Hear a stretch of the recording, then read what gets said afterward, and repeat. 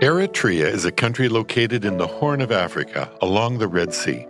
It has roots in both Christianity and Islam.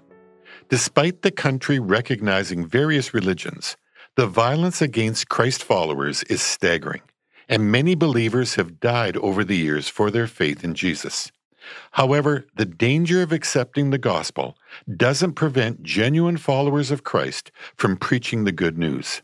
They cherish their faith and understand the cost of serving Jesus. These believers experience the Father's grace daily and know it is entirely sufficient for all of their needs. Aaron lives in Eritrea, and when he first encountered Jesus, he had zero interest in Christianity. Then one day, when he laid down to rest and closed his eyes, he had a vision of a man in white who spoke gently to him. "I am Jesus. Follow me." Aaron was amazed at this dream, and he responded to the man with a simple question: "Why should I follow you?"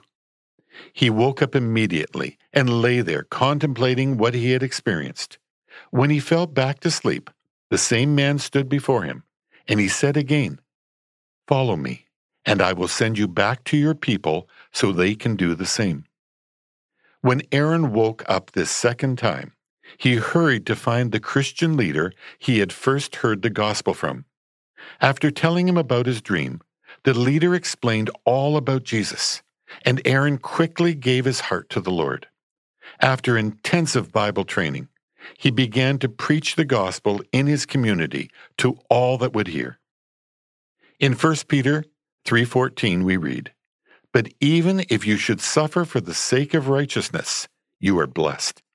And do not fear their intimidation, and do not be troubled." The persecution against Christians in Eritrea remains intense, and there are countless stories of families being arrested and beaten for conducting Bible studies in their homes. Aaron and others like him remain dedicated to spreading the good news of the gospel, knowing that the Lord is with them every step of the way.